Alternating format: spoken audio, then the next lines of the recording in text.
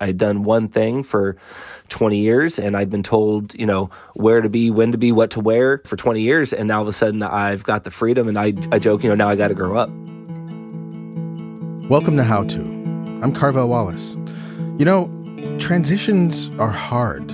Big moves, career changes, the endings of relationships, they all require us to let go of something that we've known well and step into an entirely new environment with new rules and new challenges. We try to cling to the old ways, but the old ways don't work here, and we haven't yet mastered the new ways. So there's this period, like a scary period of time, like a kind of a void, a no man's land where you are no longer in the old state of being, and yet not entirely in the new. You feel weightless and unsure, and you don't know what to do. Every year, about 200,000 military personnel face this void. Whether they've served a single term or they've made the military their entire career, they now have to move into an entirely new world and figure out how to operate. And military life is far different from civilian life. In the military, you're provided with food, clothing, shelter, structure, jobs, healthcare, even a sense of duty and purpose. In civilian life, let's just say those are things you need to find and keep for yourself, and sometimes over significant odds. This can make the transition difficult for a lot of veterans, and especially those who have experienced combat-related injuries or emotional or psychological trauma. Well, that's where today's listener comes in. Hi, my name is Dan, and I'm calling in reference to veterans retiring from the military. So I am a journalist that retired after 20 years in the Army, and kind of trying to figure out my way in the world at this point and grow up and have an adult job for the first time in my life. And so I'm kind of trying to navigate that right now between coming back from substance abuse issues and PTSD. And so it's a whole new thing. If you guys want to talk about it, that'd be great. You'll take care. We definitely wanted to talk about it. And Dan had a lot to share. 20 years in the Army as a public relations expert, and then retired 3 months ago. So when did you enlist? It sounds like you enlisted around the time of Afghanistan and Iraq. Was that part of your decision? What drove you to enlist? So I shipped out in August of 2003. Iraq had just kicked off in April. Afghanistan had obviously kicked off October of 2001. But funny enough, I had actually walked out in protest of the Iraq War in college. I saw a lot of underappreciated, lower-income folks that were the only people going to fight. My father had gone to Vietnam 3 times back in the 70s because that's just what he thought was his duty. I grew up in a extremely liberal Southern California college town, very comfortable, played a lot of sports, went to college and all that kind of stuff. So I thought me as a safe middle-class white kid didn't have any excuse to sit this one out. But there was another reason the military made sense to 23-year-old Dan. He realized his life was not really going anywhere, a feeling that was exemplified by one particular experience he had with his father. I was out with my best friend, got my car towed because I left it near the bar, came out, it was gone. My dad had to drop me off to get it out of Hawk the next day. I'm 23 years old, been in college for 5 years. I was like, I need to grow up, right? So I went home, took the little online test. It said I like to be outside and I like to read. So it said I could either be a cavalry scout or I could be a journalist. And I said, oh, journalism sounds fun. I like to write. I like to be outside and do those things. And just going to do it for a couple of years to grow up. And then here we are 20-something years later. And so tell us a little bit about, for those of us that aren't enlisted or haven't been enlisted, tell us a little bit about what public relations looks like in the Army. One of the reasons I was drawn to public relations was because it allowed me to have still some form of creativity. I got to be a photographer as well and write. So I got to kind of still have that freedom outside of the military constraints. I could write on my own. I could, be kind of artistic in that. And public relations was, you deal with everybody from local city governments, and we dealt with all kinds of stuff in the community just so they got to know the soldiers and soldiers got to know them. And, we're obviously very loud, but it's dealing with all kinds of people, and I'm a people person. I love that. Sounds like you really enjoyed the work. I did. It was absolutely worthwhile. Dan's job in public relations didn't just limit him to local communities. For a time, he worked as a combat correspondent, and that had an impact on him. So in 2005, I was deployed to Iraq, and I was a journalist, and we lost a couple soldiers to a vehicle-borne bomb, and it was my first time covering it. And so I go down to the memorial ceremony at one of our other bases, and I take pictures, and I'm writing the stuff down and just being in the moment and experiencing it, and just started bawling my eyes out. I didn't know either of these guys. One of the senior leaders pulled me aside and said, "You must have really known these guys." I said, "I didn't." Through tears, I didn't know them.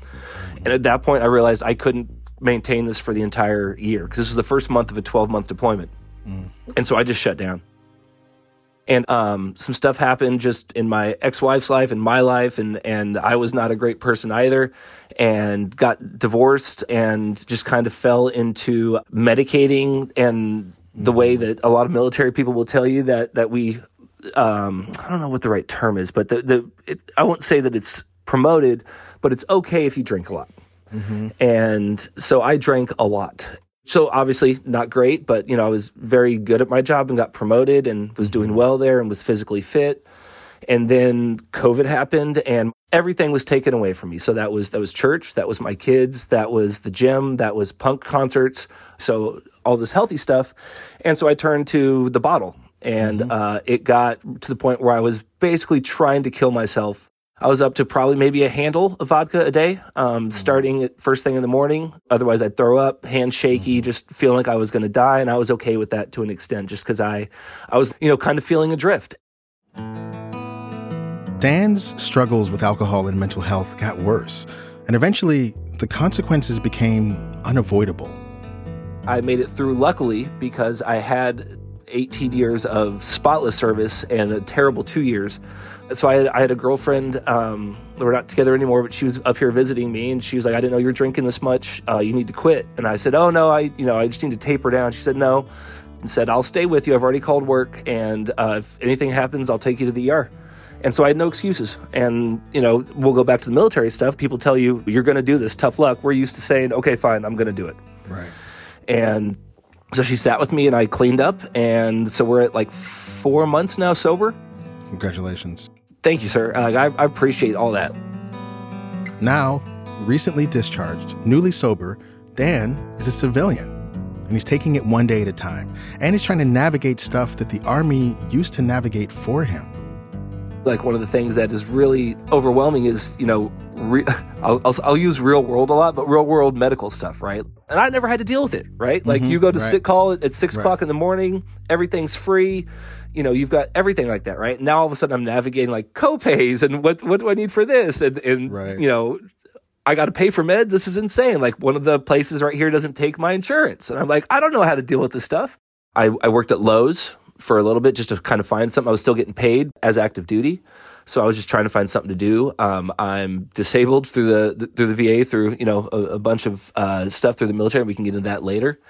But yeah, so I found something for a while, and then found a national grocery chain that kind of vibes with me. And so I'm working there currently and absolutely love it. And I work there basically part-time, just kind of figuring out what I want to do, just kind of floating through. Which brings us back to the big question at the core of that voicemail Dan left us. How do you figure out what to do with your life once the Army gives it back to you? So I've got severe ADHD. So my long-term planning is absolute garbage. So each day now is I say, okay, what do I have today? I got, work. I got these appointments. I can knock those out, At the end of the day, right, I kind of take inventory of my day. What were the good things? What were the bad things?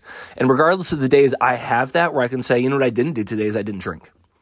So that long-term stuff is frightening, right? It is frightening, but we don't have to do it alone. That's why today we're turning to a man who has spent years thinking about this exact issue, how to navigate the transition from military life to civilian life. Yeah, hi, my name's Bob Beard. I'm a senior program manager at ASU's Center for Science and the Imagination, and I'm the principal investigator on the Veterans Imagination Project. You're a former Marine, you've had your own experience with transition. What is your first reaction to hearing Dan's experience? I mean, a colleague of mine says, if you've met one veteran, well, that's it. You've met one veteran. But I'm completely struck by how similar, stories of service and post-service are, right? Like, thank you so much for for sharing that story, because I think more people need to hear this. The veteran experience is at the center of the program Bob runs at ASU. The Veterans Imagination Project encourages vets to think about the future, 5, 10, 20 years from now, and imagine how they'll fit into it. And they do it using techniques that few of those vets have ever encountered in their military service. We'll hear more about it in just a moment.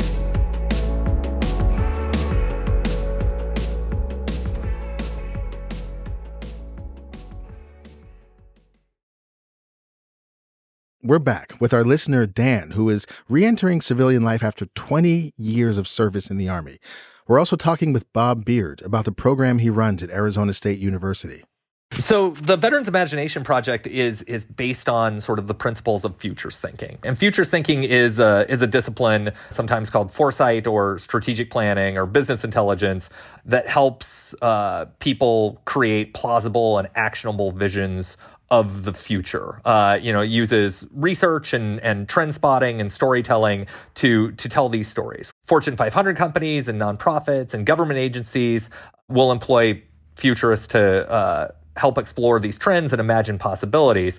And so in the past few years, we've seen these methods start to emerge for personal transformation. We've talked a lot about how there is a story that the military assigns to us as a member of the military. And so now, getting out of the military, I think it's incumbent on us to understand sort of, what I tell my students, who's the you behind the uniform, right?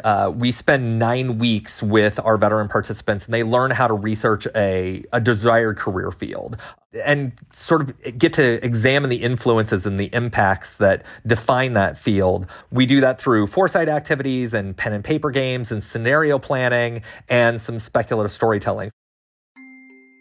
So what does all this mean?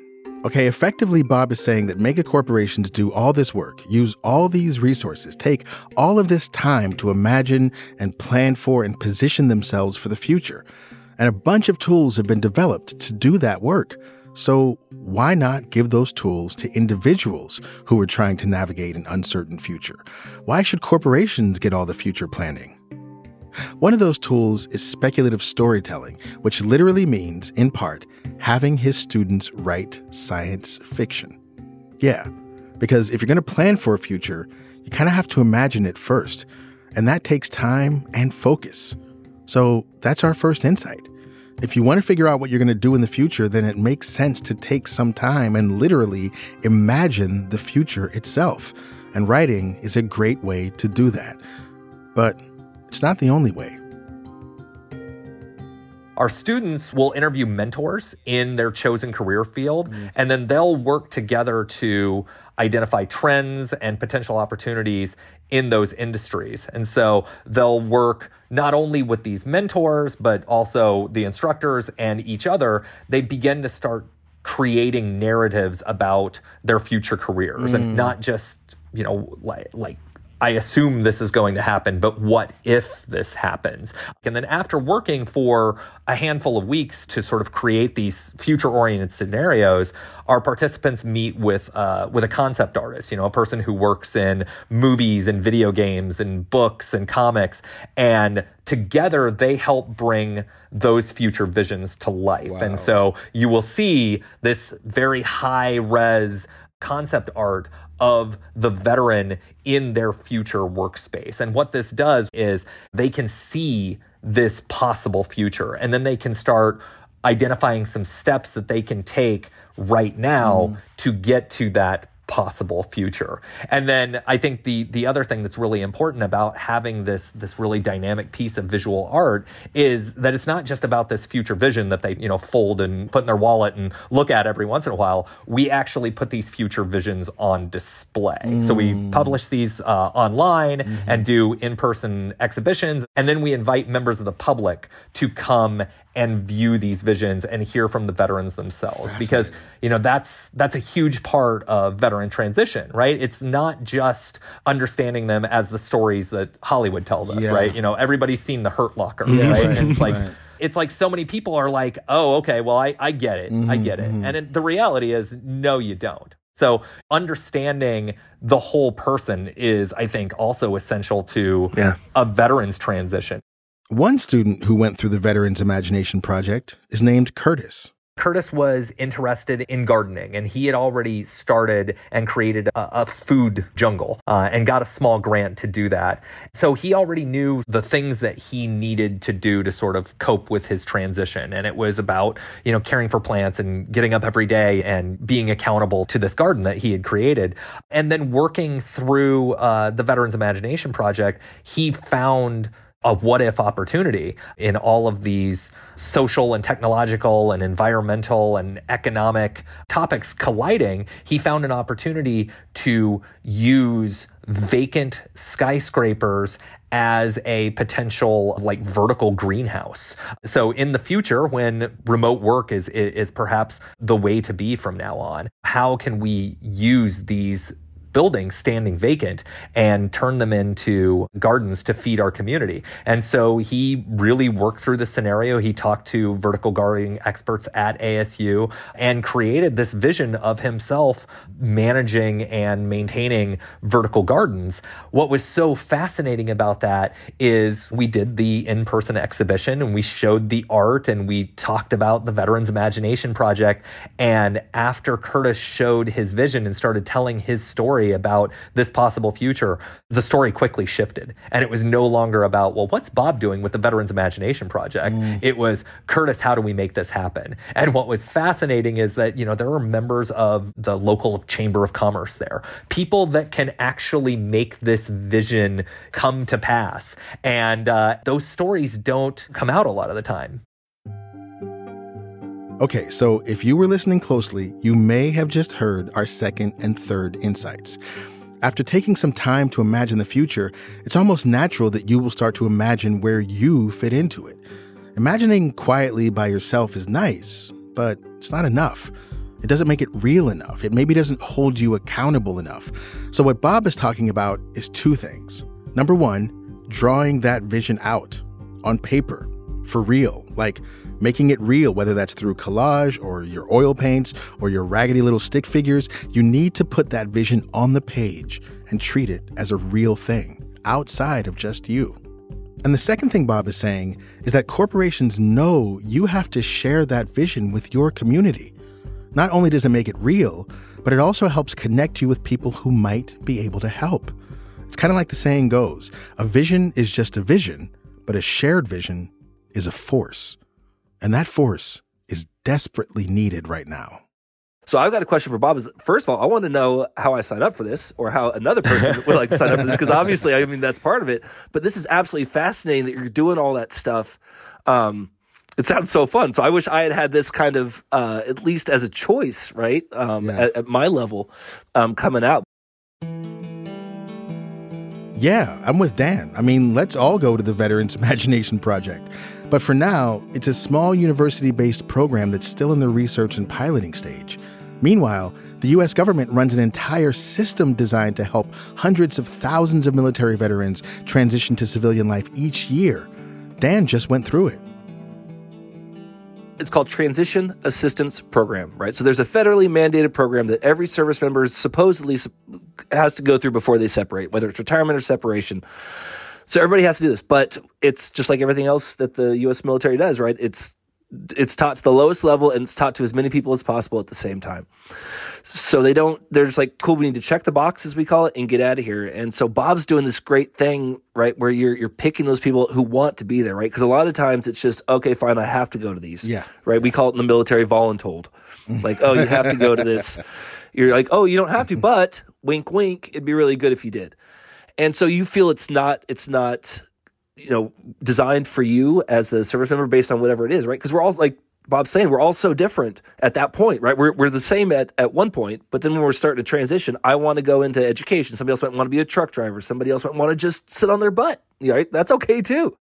Bob Beard went through that same program more than 2 decades ago. I was in the Marines from 1995 to 1999. I'm a pre-9/11 veteran. I am not a combat veteran, and I worked in ordnance. So I stacked bombs on ships, and it was basically playing like high explosive Tetris. I got out of the military in 1999, and going through the transition assistance program, I was told what my options were. And my options for someone who worked with explosives were to become a police officer or a security guard.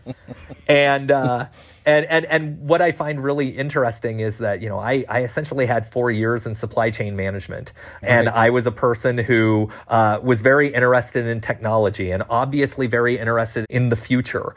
And I think about that all the time of, why didn't somebody tell me to go check out like that online bookstore up the road? Okay, so for those of you who don't remember the dot-com boom of the 1990s, when Bob says that online bookstore up the road, he's talking about a little website that probably could have used some supply chain management when they were starting out. Of course, we're talking about Amazon.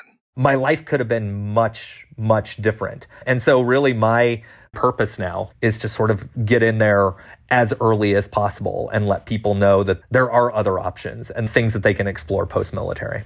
Well, I'm curious. That's, really fascinating. And as someone who used to, I had a job once years ago where I helped kids that were coming out of foster care figure out what to do with their lives. So it was a similar situation. I was going to say, that's very similar. Right? So you had kids that were in and out of group homes, experienced all kind of abuse and horrible things. Parents are gone. Now they turn 18. The city is basically like, our obligation to you is finished. Good luck.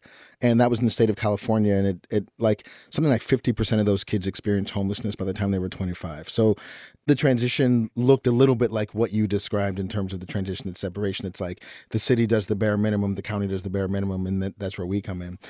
I hear a lot of value in what it takes to really sit down with someone and help them imagine the future. And I'm wondering, Bob, if you can tell us a little bit about why these two elements work, specifically seeing your vision like sketched up as a real concept and also sharing it with the community. Do you know much about kind of the psychology of why that works for people? There's we're very early in our research on that, but a lot of this is linked to a concept called episodic futures thinking, and the idea of using your sort of conception of your future self to manage goals and sort of delay gratification and to think of yourself as a person who continues in the future. There's some really interesting research that says that if you ask people across the board, regardless of sort of like, their socioeconomic status or who they are or where they live or anything like that, if they've changed a lot in the past 10 years. So, if I asked either of you, like, have you changed a lot since 2013? You're probably going to say yes. It's like, oh yeah, no, totally different than who I was 10 years ago. But if you ask those same people, will you be different in 10 years? Also across the board, there's this fallacy where they're like, nope, like I'm fully baked. Wow. Like I am who I'm going to be, and this is the way it's going to be. And that's just not true. So future self-continuity, I think, says that even thinking of yourself 18 months from now, you're sort of looking at yourself as a stranger. And so having this sort of like scaffolded approach and having this sort of first person narrative and then seeing yourself like third person, like seeing yourself in this possible future vision, you get to know your future self. So your future self is less of a stranger. So eventually you're going to become that person, so you might as well get to know that person now. Oh, I love that. And I'm overly simplifying this research, but in our pilot study, which we've just wrapped up, our pilot study was about, can the tools of futures thinking help military veterans in transition? And what we found through the research and a couple of the measures, looking at future self-continuity and also looking at futures consciousness, the capacity to sort of anticipate the future and be prepared for the future. We saw that, yes, that these tools can help veterans in transition. And so, the next phase of the work is, well, how and why and how can we make these instruments even more precise? How can we, rather than using sort of a blunt instrument, how can we, sort of use a scalpel and really get in there and help change people's lives for the better. Coming up, we'll ask Dan to peer into the future and tell us what he sees. More in a minute.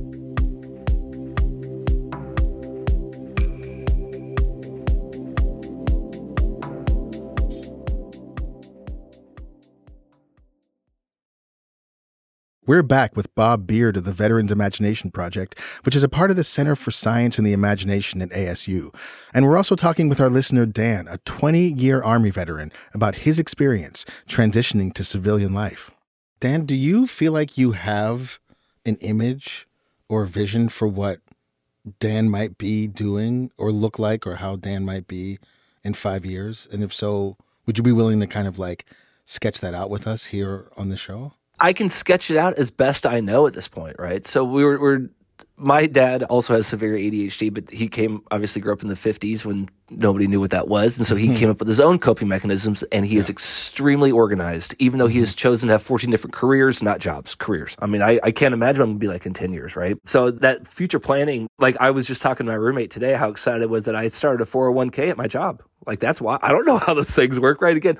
Yeah. So for me right now, I still break up in the small stuff. So for now, all I'm doing is basically 2 years out, I'm going to enroll in another master's program here in community planning, going back into kind of the service stuff, right? So it's dealing with nonprofits, kind of like what Bob was talking about with helping local communities, right? Getting that buy-in from governmental organizations, from non-governmental organizations, from city, local, state, whatever, all those different groups, right, is kind of what I'm going to go learn for and then help in the same area, right? So, and I don't think it'll be just veterans.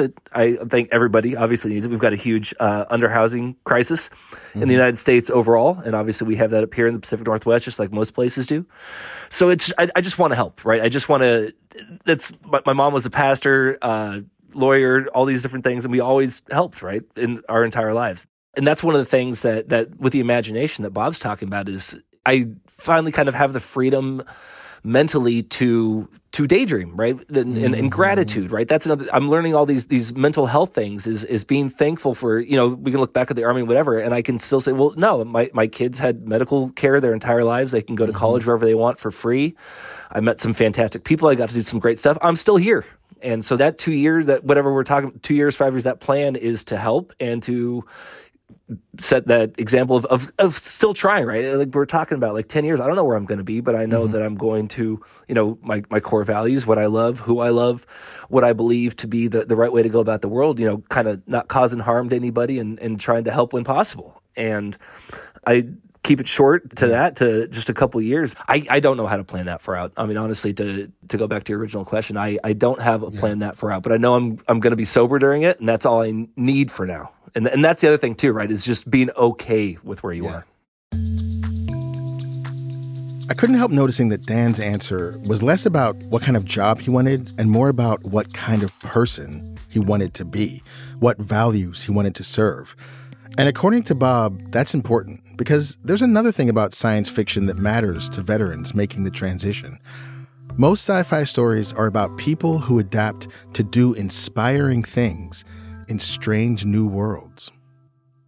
I think about this a lot because this center and this project is sort of based around concepts of science fiction. And so I ask people to think about some of their favorite or some of the most popular science fiction stories. There's Star Wars and there's Back to the Future. And ultimately, these are stories about plucky people, right? And they're thrust into extraordinary circumstances, right? And through guidance and practice and resilience, and I think most importantly, their own unique way of looking at the world, they do incredible things. Think about any science fiction movie. It's about sort of that unique individual perspective. We need to trust that we have that capacity. We need to approach things with curiosity.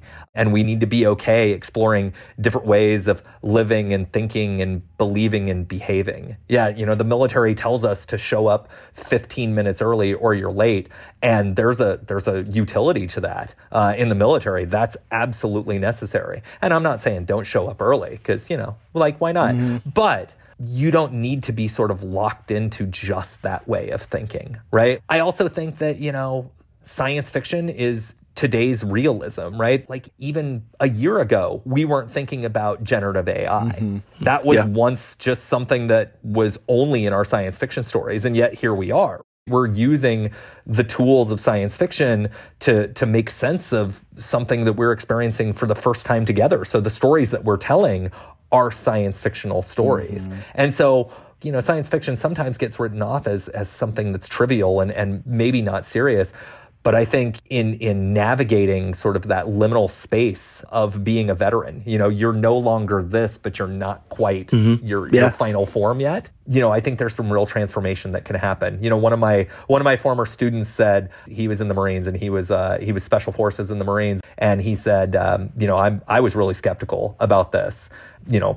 I didn't think that this was going to work. What I needed to realize is that there's an element of vulnerability that I needed to sort of surrender to. And once I could open myself up to vulnerability, then it all sort of clicked into place. And I mean, vulnerability and surrender is not antithetical to the military experience, right?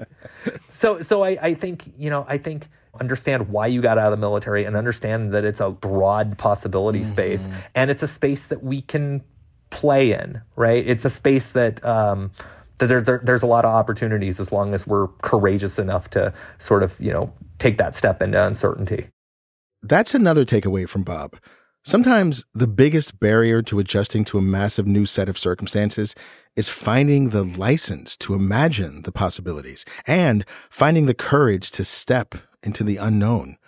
Dan's already been doing both of those things for the past few months, so I wanted to ask him about his own advice to fellow veterans. As people are transitioning, do everything the government tells you to do on those, but also reach out. There are so many opportunities out there like Bob's that are so specific and so helpful that aren't just, here's your commercial truck driver's license. Here you can go be a cop or, a sheriff or something. And those are the only two things that people go do when they leave the military. That's it. That's all you go do. Or you start your own business fixing people's uniforms for them because they're too lazy to do it. Right? There's like 3 things you can go do when you get out. But to have those other, people that, oh no, just think of it this way. Here's other things you can do. Be like people caring about you in the military, like to have somebody where it's let's sit down and talk is amazing. And I just encourage people to open your aperture and look at other things that are out there. Be amendable to being shaped, right? You've done that in the military. They break you down, they build you back up. We can do that. You've already been broken down physically, mentally, and spiritually, and everything else in the military. Let's build you back up so you can do this healthy and really take what you've been given and continue just to be happy and to exist and survive and experience. I love it. Guys, thank you both so much. I've really appreciated this. And it's just been a pleasure. It really has. And truly, thank you for your service, both of you. Yeah, thank you. Thank you for this opportunity. And Dan, really, really excited to meet you and chat more. Yeah, I appreciate all you guys setting this up. Bob, thanks for what you're doing. Thanks for everything. And thanks for giving me the opportunity. And the thing is, if my story helps one person, right? I'm sure Bob feels the same way. If it helps one person, it's worth it. Find your tribe. That's it. Just find people that care about you and love you and support you. That's all you need to do. We've posted links to the Veterans Imagination Project in our show notes. Do you have a strange new world that needs confronting? Send us a note at howto@slate.com or leave us a voicemail at 646-495-4001, and we might have you on the show. And if you like what you heard today, please give us a rating and a review and tell a friend. That helps us help more people. How To's executive producer is Derek John. Joel Meyer is our senior editor. This show was produced by Rosemary Belson with Kevin Bendis and Jabari Butler. Merritt Jacob is our senior technical director. Charles Duhigg created the show. Courtney Martin is my co-host. And I'm Carvel Wallace. Thanks for listening.